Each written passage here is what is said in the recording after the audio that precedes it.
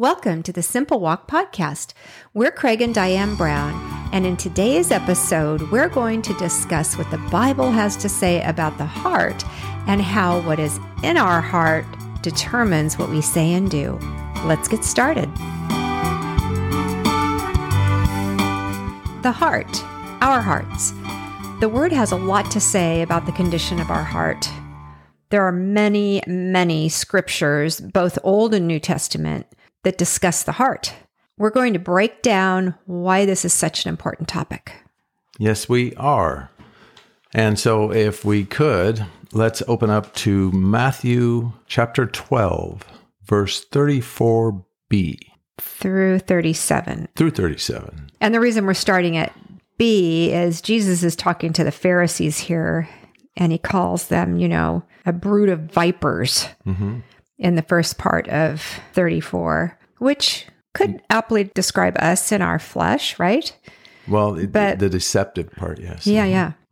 So 34b, out of the abundance of the heart, the mouth speaks. A good man out of the good treasure of his heart brings forth good things, and an evil man out of the evil treasure brings forth evil things. But I say to you that for every idle word men may speak, they will give account of it in the day of judgment. For by your words you will be justified, and by your words you will be condemned. So could you read the verse again that speaks about the heart? Out of the abundance of the heart, the mouth speaks. And so that's kind of the premise right now. We're wanting to look at what the heart is all about.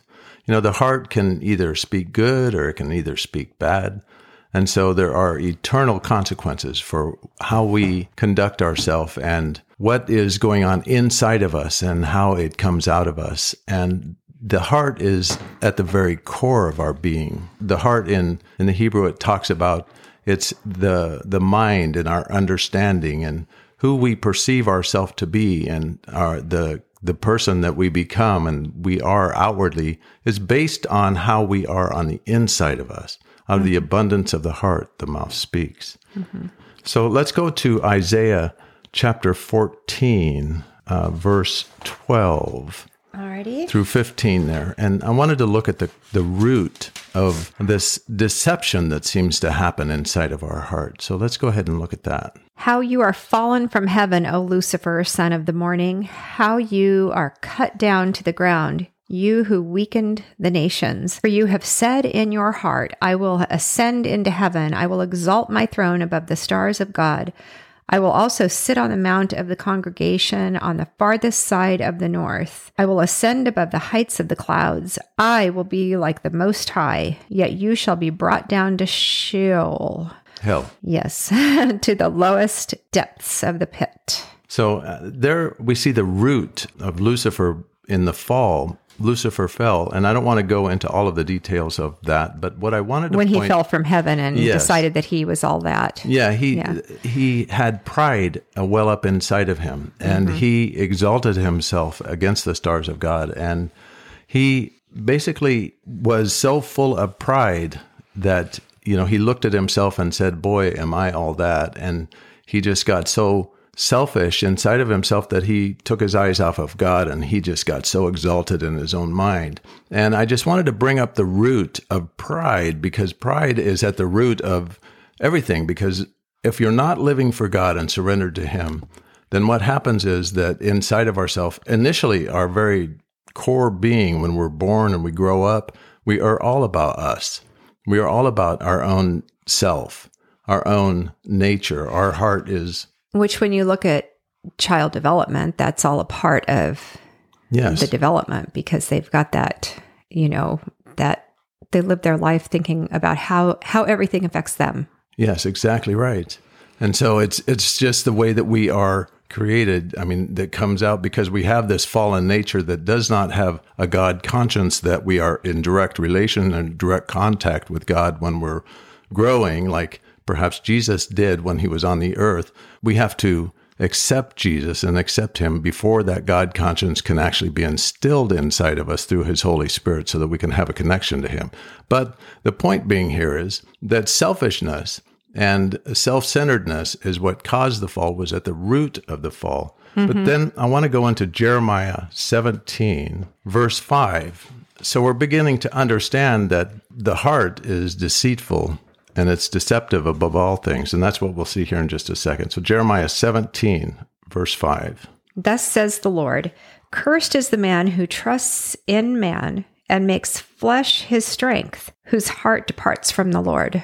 Yes. Could you read maybe 7 also? Blessed is the man who trusts in the Lord and whose hope is in the Lord. You can go on and read till 10. Okay.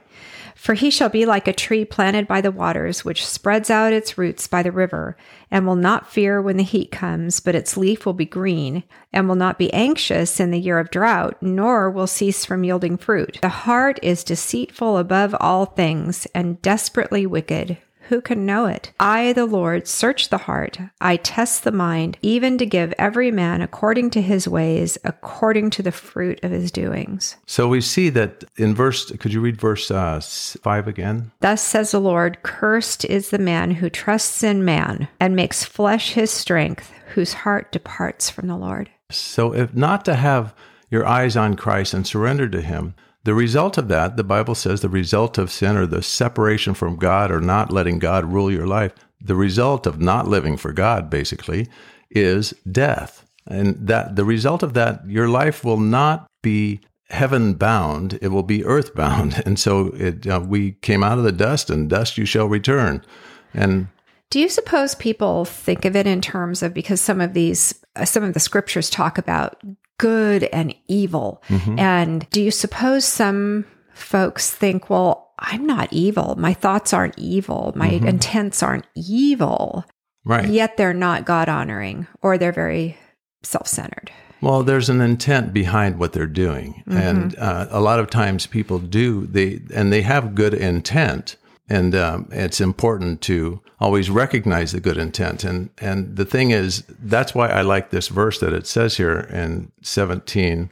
It says that I, the Lord, search the heart. Mm-hmm. I test the mind to give every man according to the fruit of his doings and according to the fruit of his ways. But prior to that, it says that the heart of man is deceitful above all things. And that word deceitful, it means deceptive. And it actually means, in the Hebrew, it means polluted. And so the heart of man is polluted because it is deceptive. It's very self-centered. Our natural heart. Yes. Our flesh heart. And it has a tendency to be fraudulent in the sense that it always thinks, sometimes when you think, oh, I'm doing a good thing, I'm doing a nice, wonderful thing. Or I'm a good person. But you are not connected to the Spirit of God, then you are still living for yourself. You're still earthbound. Mm-hmm. The only way to get heaven-bound is to surrender your life to the Lordship of Jesus Christ, the Lordship, so that he can become your Savior, so that he has to rule your heart and mind through Christ Jesus, that you may put on the mind of Christ, the Bible talks about. And so be transformed by the renewing of your mind. And how do we become transformed?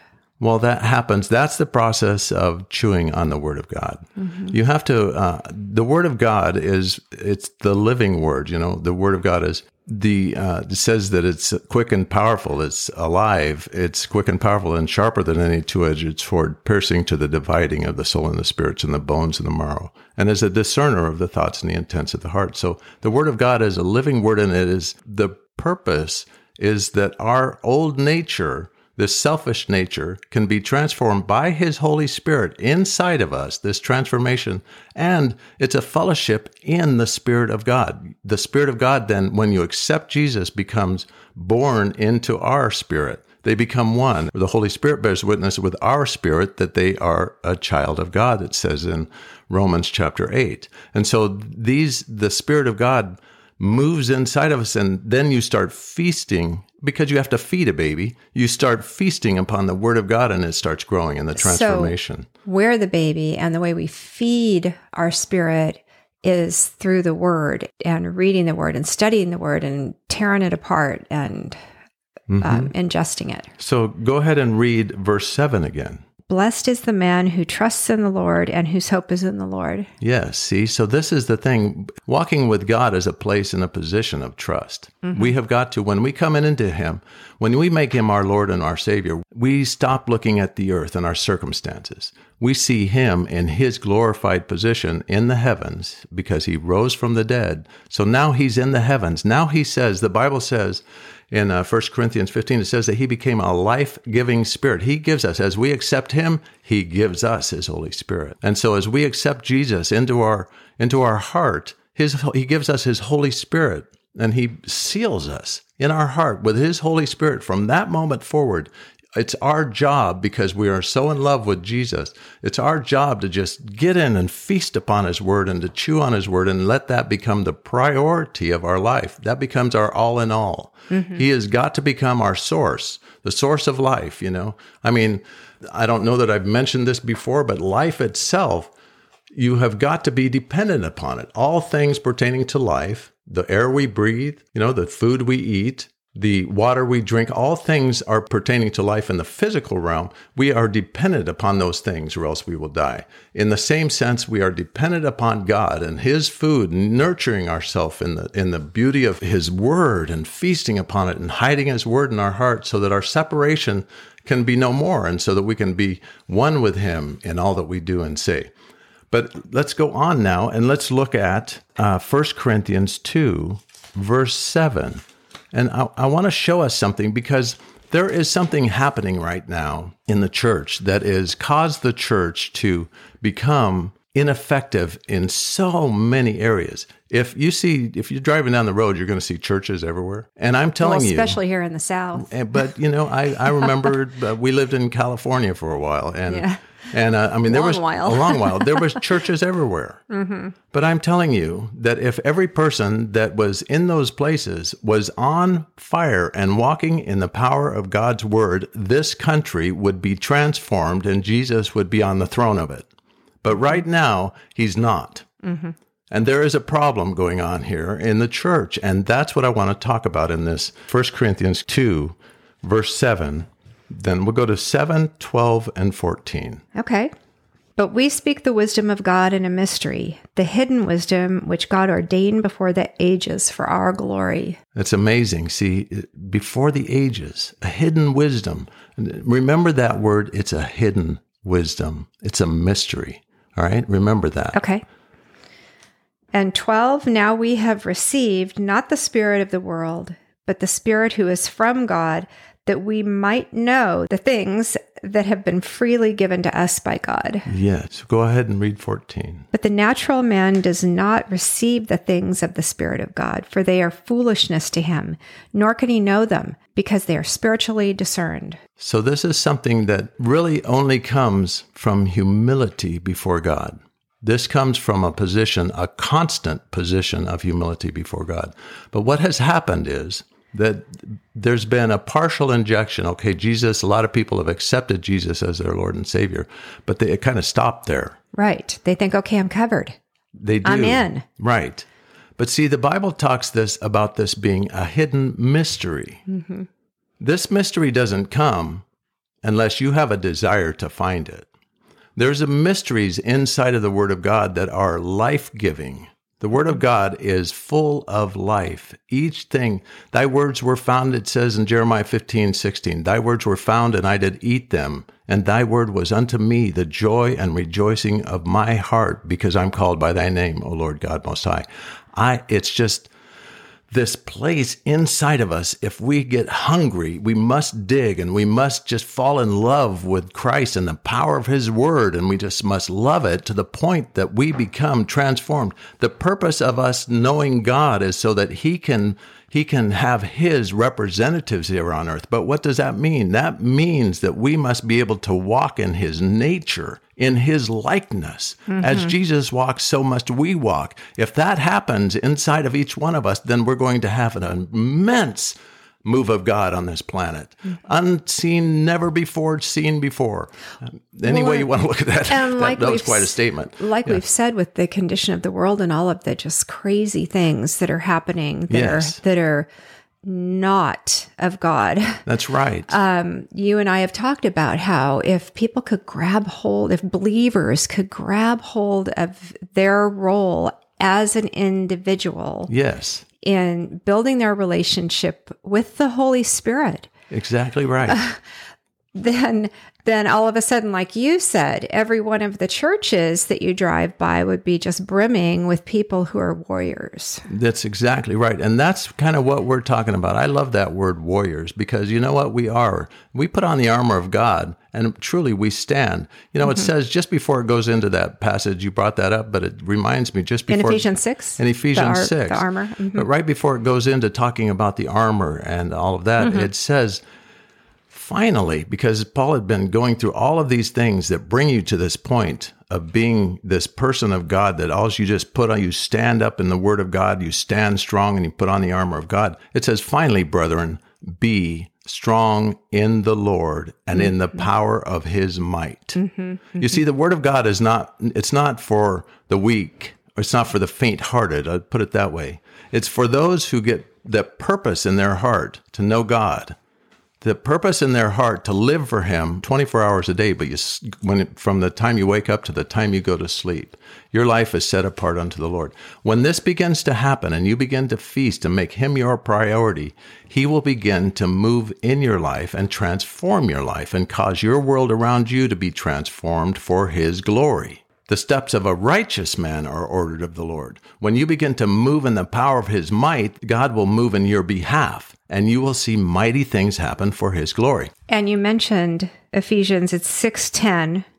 Finally, my brethren, be strong in the Lord and in the power of his might. Yes. He's not saying, finally, my brethren, seek to be strong or think about being strong or... That's right. He says, be.